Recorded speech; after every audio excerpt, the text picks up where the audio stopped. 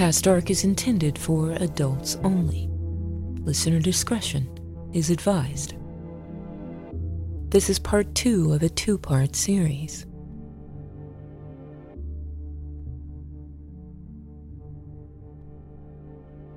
And the sessions began as almost catch-ups, chats between old friends. Shirley spoke of her time in Colorado, of her mother's death, and Cornelia talked about her work with veterans, mentioning her connections should Shirley want to continue working in art therapy. Shirley divulged her dream of becoming a psychotherapist, which Dr. Wilbur encouraged. She spoke of her loneliness, her fantasies, her exhaustion. She wrote of her talks with Dr. Wilbur in letters to her father, mentioning that her doctor was, quote, doing some kind of research in the use of certain drugs and their effects on certain types of mental illness. And shortly, the subject of that research would be Shirley herself. Early on, unpacking the years and opening up to Connie must have been cathartic. But the catharsis soon sank under increasing anxiety. Dr. Wilbur might not be there forever. She'd left before. Shirley wasn't happy in school, was lonely at home, and growing more exhausted. And the more exhausted she became, the more dependent she became, and the more nervous. Shirley seemed to be disintegrating. Dr. Wilbur must have been aware that she was in no way able to pay for long-term private care, so perhaps her public hospital training overrode a more managed, long-term approach. Perhaps it was an experiment. For whatever reason, Dr. Wilbur prescribed 2 medications to Shirley immediately, medications that were addictive and yet expedient. There was Seconal, a barbiturate for sleep, which upon withdrawal can cause hallucinations and vivid dreams. There was Demerol for her now suddenly re-emergent menstrual cramps, a narcotic related to heroin, which caused blackouts and confusion. These drugs cured her insomnia, but robbed her of a life outside of her studies. By her 2nd semester, she was either in school, in therapy with Dr. Wilbur, or asleep, whether twilit or real. That line between the real and unreal would blur just a few months after resuming therapy, when Shirley mentions offhandedly to Dr. Wilbur that sometimes she would get lost. She would forget where she was heading, or how she got there. Sometimes she found herself in shops with broken merchandise all around her, for which she would shamefully pay and hurriedly depart. Sometimes she would even awaken in a strange hotel, in, for instance, Philadelphia, with no memory of having traveled there. Connie is surprised, even intrigued. Shirley had never before mentioned fugue states, a rare feature of hysteria. It certainly accorded with her past history. But that paled in comparison to what happened next. Early in 1955, Shirley arrived for her appointment dressed unusually. She was usually given to coordinated pantsuits, but today she looked almost childish in a skirt and blouse. Dr. Wilbur began the session by asking her how she was doing. Shirley responded, "I'm fine," but Shirley isn't. So I decided to come today. She said her name was Peggy, and she talked, non-stop, for the rest of the hour. She then left hurriedly. Her next appointment, Shirley was full of apology for missing the previous one. Dr. Wilbur did not prevaricate. She told her plainly that she had in fact shown up, but as someone else entirely. Shirley displayed no curiosity about this, and in fact changed the subject. But next week, it was yet another personality at the helm, this one named Vicky, short for Victoria Antoinette Charlot. Cornelia would have no way of knowing that Shirley had had a number of imaginary friends as a child, and that one was named Vicky. Before things got even more wildly complex than they were now, Dr. Wilbur asked for a sort of roll call from Vicky, who mentioned that there were, in fact, 2 Peggys, Peggy Ann and Peggy Lou. This sudden profusion of personalities, at a number rivaling even those known in the case studies, left Connie somewhat shocked, but at no time did she demonstrate any doubt as to their reality. And in fact, this is one of the most troubling aspects of her entire therapeutic relationship with Shirley, and it bears underlining here. She displays a credulity throughout that belies her claim of being a pure scientist. Accepting what a patient tells you wholesale is not necessarily therapeutic, but certainly Dr. Wilbur was, in her own way, as easily seduced as her patients by multiple personalities. She had heard stories, read the books, had even been privy to her former mentor's work with an MPD, but she had never encountered one of her own. And perhaps it wasn't only Dr. Wilbur who was indulging herself. She had recommended Morton Prince's book on the subject to Shirley during their first meetings, and so Shirley must have known how to present in a way that would appear genuine in a clinical setting. She must also have sensed the doctor's interest in the subject, and to be interesting to Dr. Wilbur must have been wonderful to Shirley. A patient with MPD was like a unicorn, rare, fascinating, almost mythical. It was so unusual that it was worth it to put Shirley's fees on hold for the sake of research. So Dr. Wilbur decided to undertake Shirley's analysis as a project, deciding early on that each separate personality would need its own separate analysis.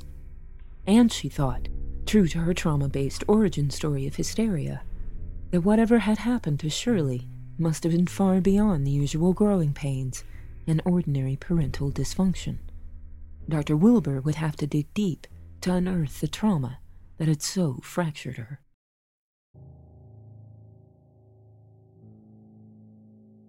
Understandably, Connie stepped lightly when telling Shirley of her diagnosis, and she did so gravely, wanting to make sure that she absorbed the news this time and didn't shunt it all aside.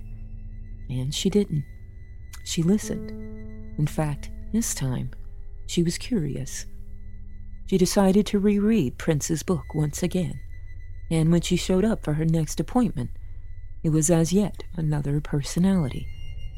And this highly suggestible woman continued to sprout other personalities in the weeks and years to come. There was Mike, a boy who loved to build things. Later there was Shirley Ann, Clara, Marina, and so on. Once the diagnosis was in place, Dr. Wilbur finally convinced Shirley to undergo pentothal injections, after which Dr. Wilbur would begin questioning her, probing, trying to unearth the memories she felt sure were buried there, erupting into these altars, and she would record all of it on a reel-to-reel. These tapes were destroyed upon Dr. Wilbur's death, but some transcripts survive, and what they reveal would not have been surprising to a military psychiatrist interviewing a soldier in a twilight sleep. Vague, dreamlike memories without concrete details, veritable torrents of thought, even outright lies. In one transcript, Shirley as Peggy relates a memory from the age of 7, in which she claims to have witnessed the accidental shooting of a classmate named John Greenwald. A later search of the records confirmed the death of John Greenwald, but Shirley was 17, not 7, and was not even in the same town when it happened. Shirley was writing her trauma like a novel as she went along, with Dr. Wilbur as editor. Actual events, such as a tonsillectomy, would lead Dr. Wilbur to believe that Shirley had been sexually molested, as her memories of being held down and violated were easy to misinterpret. And after these sessions, Shirley was often rattled, angry, would sometimes even hide under the table. Dr. Wilbur battled on, making house calls, even giving Shirley massive pentothal injections right in her bedroom, so Shirley could fall asleep safe at home afterwards. Dr. Wilbur was digging for gold, and she wasn't going to let up.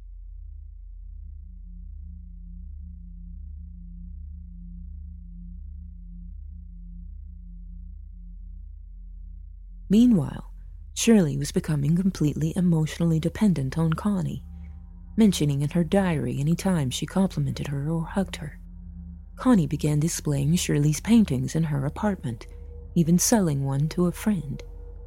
Shirley was deeply thankful, so much so that she arrived at her next session as yet another personality, this one called Helen.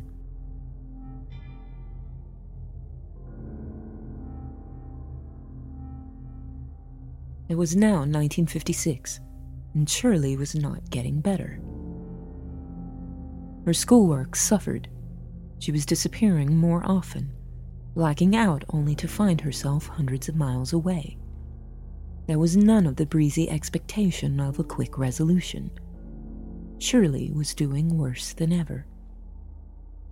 And the veritable medicine cabinet she was now regularly prescribed might have had some bearing on this. She was not only receiving massive injections of addictive barbiturates on a regular basis, but also sleeping pills, as well as Dexanil, a combination of amphetamine and barbiturates. Connie also prescribed Equanil, a tranquilizer popularly known as Milltown. And at times, when Connie felt it necessary, she doubled, even quadrupled the doses of these as well as the Seconal and Demerol Shirley was already taking. And that wasn't all. She prescribed Serpatlin, a combination of a tranquilizer and the psychomotor stimulant Ritalin, advertised as a stabilizer for the up and down patient. Then more barbiturates in the form of phenobarbital. On top of all of this, she was also given Thorazine, a notoriously potent antipsychotic that caused terrible side effects, such as blackouts. Even by 1950s psychiatric standards, this was, to put it mildly, over-medicating, and doing so with drugs already known to have catastrophic side effects, even in regular doses. Within 2 years of beginning therapy, Shirley was now hooked on barbiturates and receiving pentothal injections far above the normal dose daily. Shirley was even subjected to a little homebound ECT. Dr. Wilbur had held on to an old machine, the size of a suitcase, circa 1940s. Whenever she felt the drugs and endless retelling of trauma were weighing too heavily on Shirley, she would get out the paddles and plug in the machine, shocking her into calmness. Even Shirley was beginning to question these methods, these endless medications and house calls and injections, leading only to more despair. Her complaints fell on deaf ears, with Dr. Wilbur taking it as a sign that, paradoxically, the methods were working, like an exorcist battling a demon who fights hardest just before the final defeat. And of course, there was her research. Shirley was her project, and she would invest years in this dismantling and reintegration, 11 years total. The idea of compensation for her efforts would first be put to Shirley around 1956. Knowing Shirley would probably never be able to pay her, even if she were capable of working full-time, she begins thinking about a way to turn all of their shared experience, their pain, and Dr. Wilbur's brilliant analysis into a moneymaker. She asks Shirley, "Would you like to make some money?" Dr. Wilbur explains that she would like to collaborate with Shirley on a book about her disorder. In exchange for her participation, Dr. Wilbur would pay for Shirley's medical school tuition, as well as all of her living expenses. Shirley could fulfill her dream of becoming a trained psychoanalyst after battling a debilitating mental illness, an illness miraculously healed by the diligent efforts of the heroic Cornelia Wilbur. The obvious problem with this was that it was clearly fiction. Shirley was not miraculously healed. She wasn't even as well as she had been when she first began seeing Dr. Wilbur in New York City. Worse, despite every effort, Shirley had yet to unearth anything truly traumatic to Connie. Certainly Dr. Wilbur had already extrapolated abuse from vague utterances muttered in a barbiturate haze, but there was not the recall that Shirley demonstrated when recounting, for instance, the accidental shooting. Without the trauma, the framework of her argument fell down. So, Dr. Wilbur kept going, intent on proving her own ideas, no matter what the cost.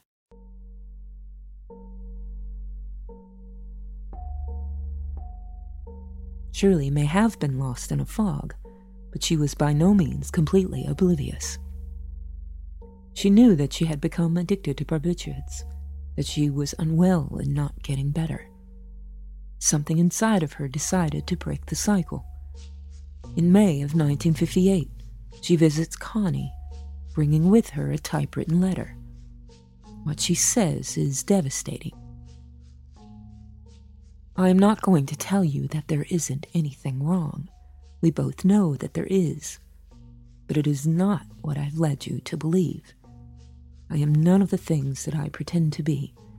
I do not have multiple personalities. I do not even have a double.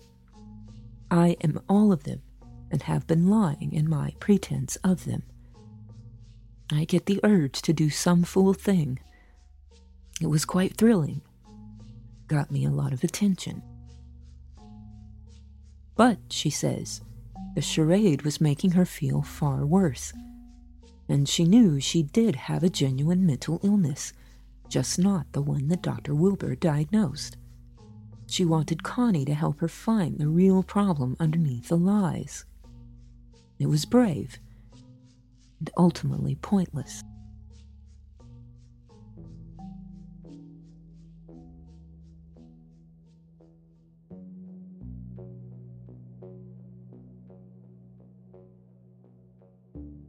Dr. Wilbur scoffed at the letter, painting Shirley's denials as a mere defense maneuver. Quite expected, she explained, when doing such deep dives into Shirley's unconscious.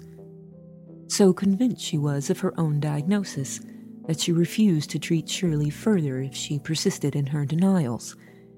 And she hinted strongly she could no longer associate with her even as a friend. Shirley returns home and writes another letter, walking it all back, blaming it all on one of her other personalities, and flattering Dr. Wilbur by saying, "You knew all along." By now, Shirley had resisted as much as could be expected of her, all while suffering blackouts, addiction to barbiturates, over-medicating with powerful psychoactive drugs, and ECT administered by someone she loved deeply and trusted completely. She had few, if any, friends, no family nearby, working and attending school only sporadically.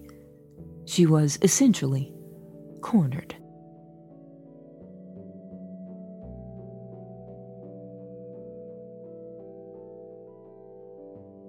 And it's here that Shirley finally gave it up to Dr. Wilbur. The girl prone to fantasy became the woman, lost in her own imaginings. Her memories became garish, almost gothic. Despite no medical or anecdotal history of abuse or strange goings-on in the Mason home, nor even any rumors of such amongst the townspeople, Shirley told outlandish tales of her mother's nighttime adventures in Dodge Center, including defecating on the neighbors' lawns and having orgies with teenage girls in the woods outside of town. Maddie would sometimes hang her upside down for hours in the barn. She smothered her in a loft, threatened to chop her hands off in the meat grinder, raped her with button hooks, and on and on. The stories evolved upon the retelling, growing ever more grotesque. The darker the trauma, the more valuable the remembrance. This was what needed to happen to get well, she was told. Now that she had fully expressed the trauma, the personalities could be knitted back together and integrated fully into one person. Dr. Wilbur eventually had to press upon Shirley that, in short, she had to get better. The power of suggestion worked. The integration occurred on September the 1st, 1965, ostensibly putting a tidy end to Shirley's illness, with Connie writing in her notes, "All personalities one." She was already shaping the narrative for what was to come. And it is no surprise that, having been treated for addiction and been weaned off most of the drugs that had overpowered her for years, Shirley did seem to be genuinely better. She moved to a small apartment quite close to Dr. Wilbur, who paid the deposit and helped her with furnishings. She got a job as a desk clerk, even dated for a while. Meanwhile, Connie had already begun discussions with Flora Schreiber, an author with whom she had previously collaborated on an article based on Dr. Wilbur's research into homosexuality. For Connie, in addition to falling prey to many of psychiatry's worst ideas, was an early believer in the idea of conversion therapy, believing homosexuality was itself an illness. Schreiber had contacted the doctor for a case study to base an article on. Dr. Wilbur agreed, later commenting that she had, quote, gotten things right in the article, which was finally published in Cosmopolitan. She hoped this time she would get it right again. But Flora was not going to have an easy time with this story, which was titled Who is Sylvia? And then Sylvia, the Many Multiples of One.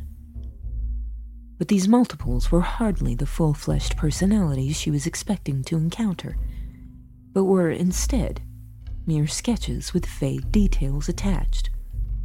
She needed more, and asked Shirley and Connie to draft a list of the hairdos and favorites of all 16 personalities.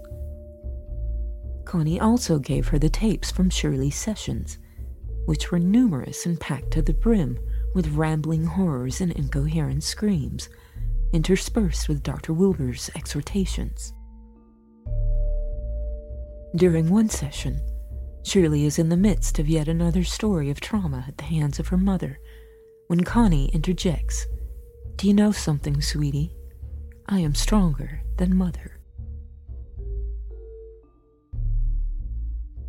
These grotesque tales of abuse would be a large part of the book's appeal to a mass audience, Flora realized. Battered child syndrome was just then, in the late 60s, becoming a known phenomenon with the publication of the bestseller, The Throwaway Children, and Schreiber knew that the most lurid claims could escape censure if the context was noble enough. Flora would naturally need all of the documentation she could get to draw together a book-length narrative, but from the beginning, the pieces weren't adding up. Debbie Nathan, author of Sybil Exposed, one of the source materials for this episode, was able to access Flora Schreiber's Sybil archives after her death. What she found there was shocking. Shirley had passed on a number of her journals to Schreiber, journals which she claims supported her diagnosis of multiple personalities. They were the expected teenage venalities, and they were completely absent of any mention of abuse. And a telling detail was her claim in one entry from a diary supposedly written in 1941 to be then reading a book that wasn't published until 1943. And in the 90s, while Debbie Nathan was researching her book, she had the diaries examined by forensics experts.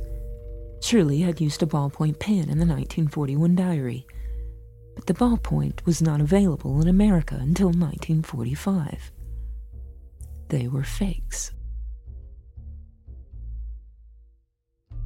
Flora couldn't have known this, but she had from the beginning wondered if the stories of abuse were genuine, and upon reading the diaries she again questioned their veracity. But Dr. Wilbur merely scoffed at her doubts, writing in a letter, "You are being naive about this.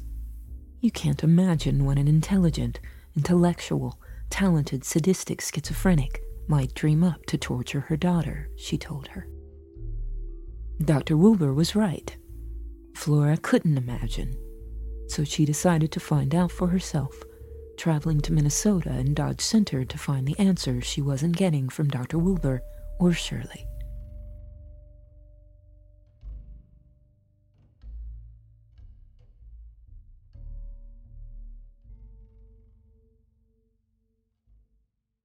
Far from putting an end to her skepticism, it would disturb her all the more. Flora knew that in a town as small as Dodge Center, something as bizarre as a nighttime toilet caper would certainly have been remembered, never mind orgies in the woods.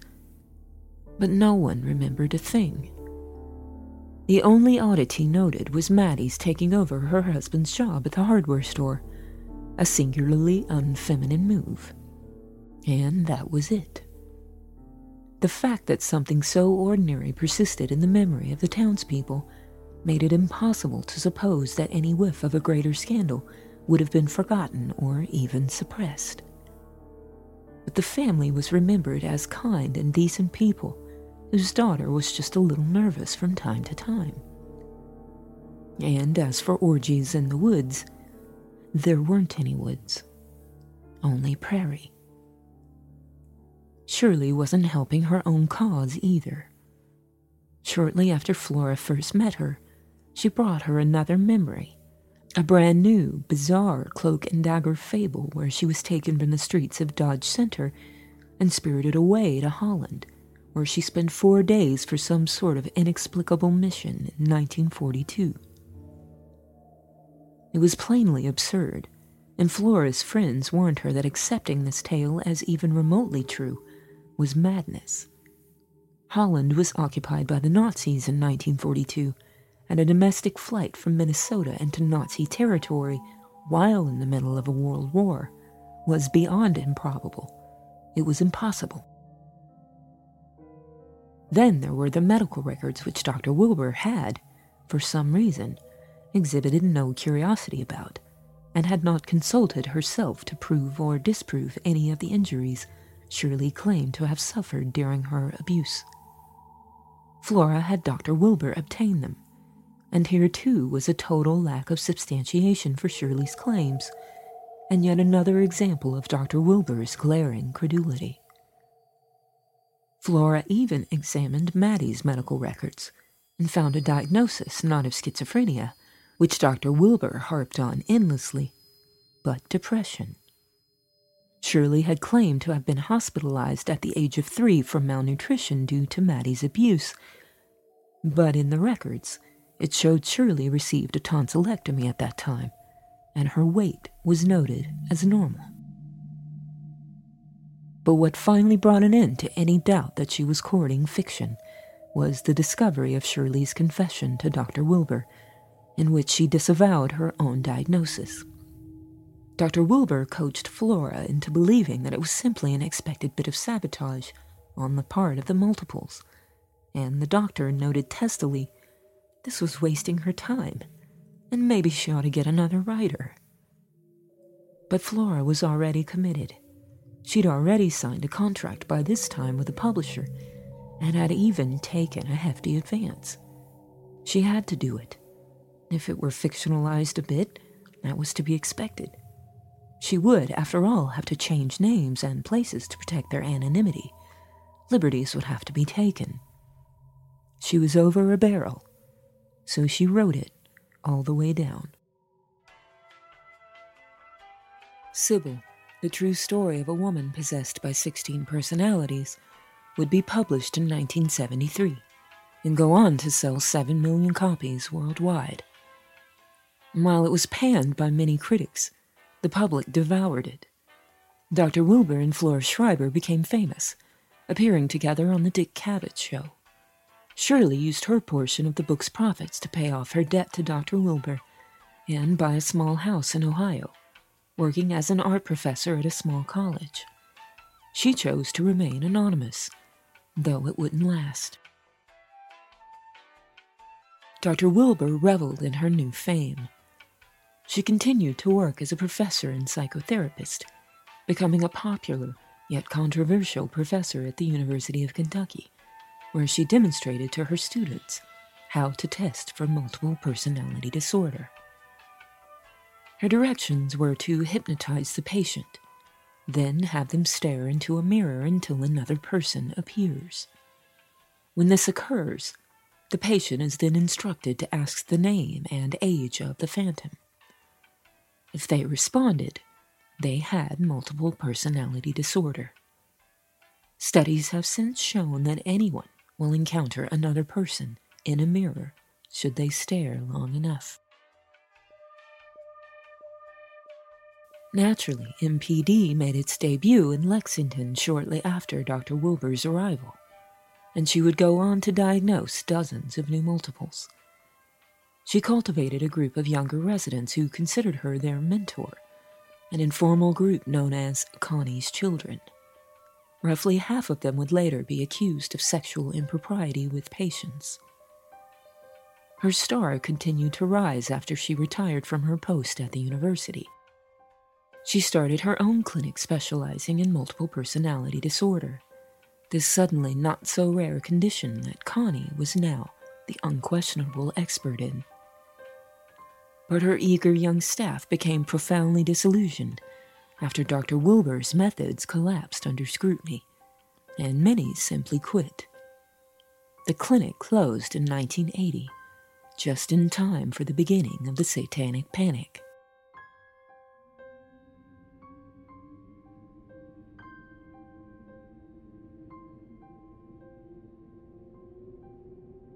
Dr. Wilbur wholeheartedly climbed up on the bandwagon, appearing on talk shows and lecturing in support of such thoroughly debunked accounts as Michelle Remembers, the supposed autobiography of Michelle Smith, who unearthed memories of satanic ritual abuse and the wholesale murder of children while under hypnosis, guided by her therapist, who later became her husband.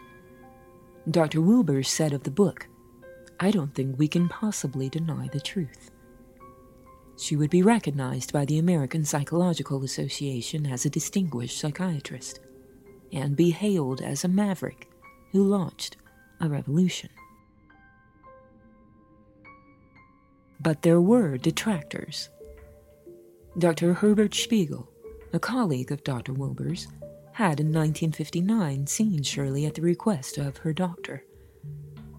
Connie wanted Dr. Spiegel to assess Shirley's level of hypnotizability.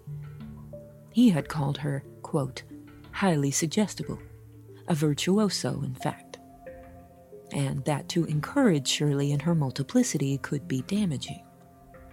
Dr. Wilbur ignored this, and Dr. Spiegel would later on mention that in his meeting with Shirley, she had asked him if he needed her to demonstrate her personalities, as if she were performing a party trick.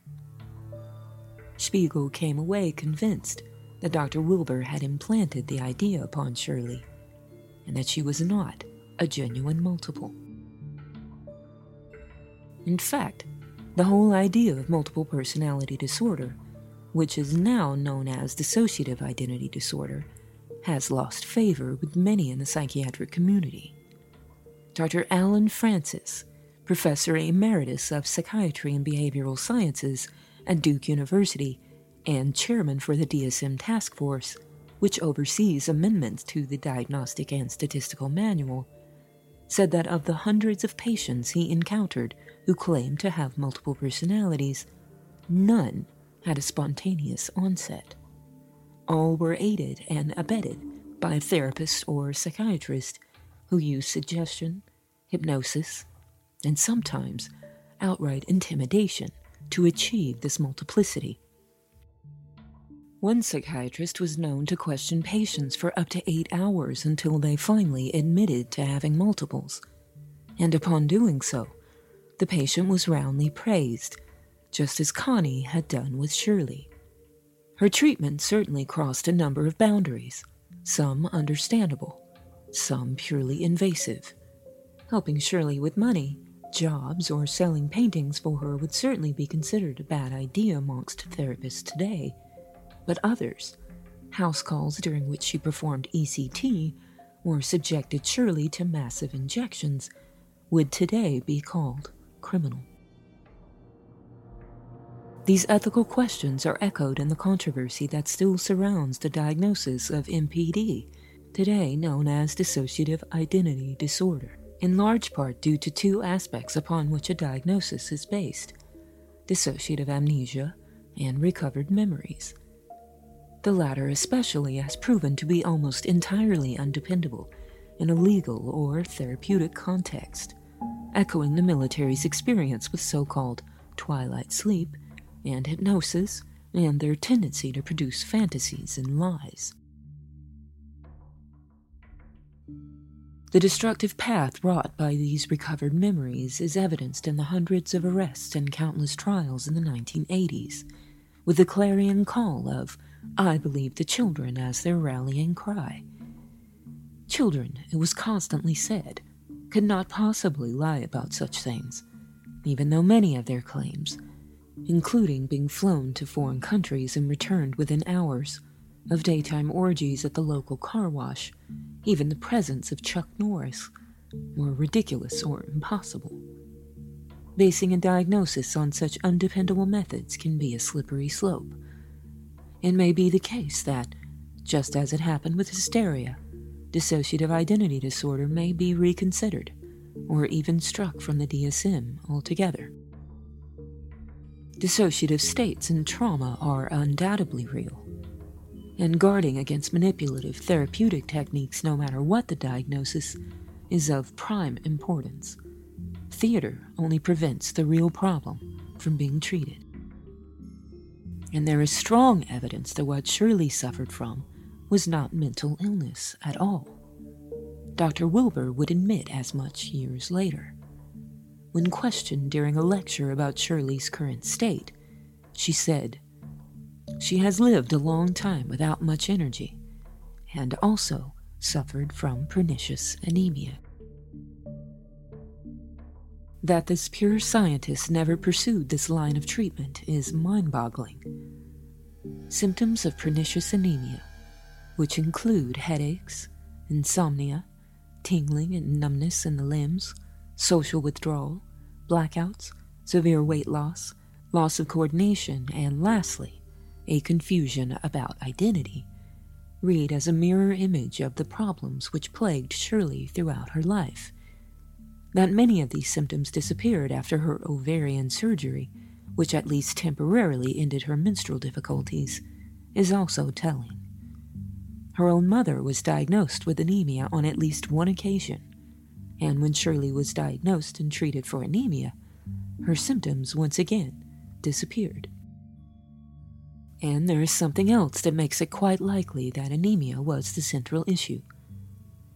The Masons were, as were most Seventh-day Adventists, vegetarians. In fact, many of the first vegetarian foods available, peanut butter, soy milk, or cornflakes, as well as many vegetarian food manufacturers still around today, like Morningstar Farms, have an Adventist origin. In a time when nutritional needs were not as well understood as they are today, the lack of iron and B12 in the typical vegetarian diet of the time could easily have been the main contributor to Shirley's physical and mental breakdowns. It is absolutely possible to live healthfully as a vegetarian or a vegan, but in some cases, extra supplements may be required.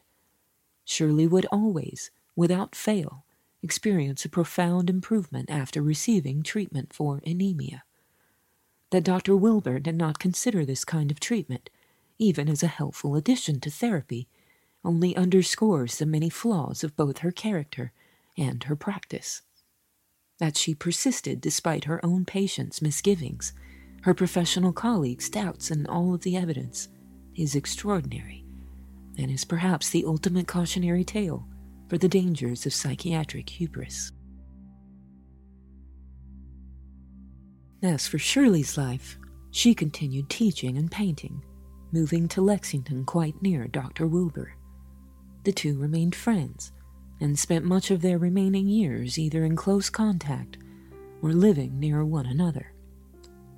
Shirley developed breast cancer in 1990, but went into remission without treatment.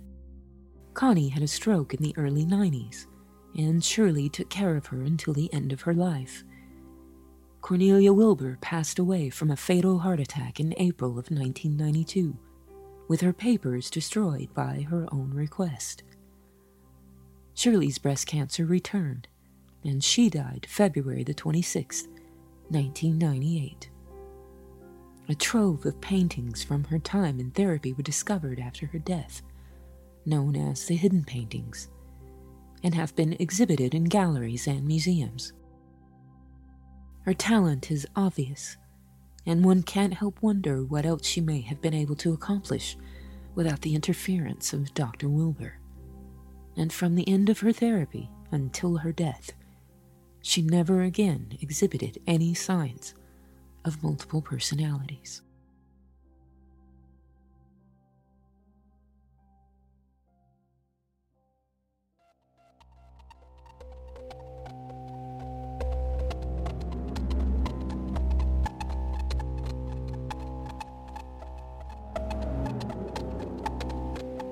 Past Dark is written and produced by Carmen Park. Original music by Skillpack.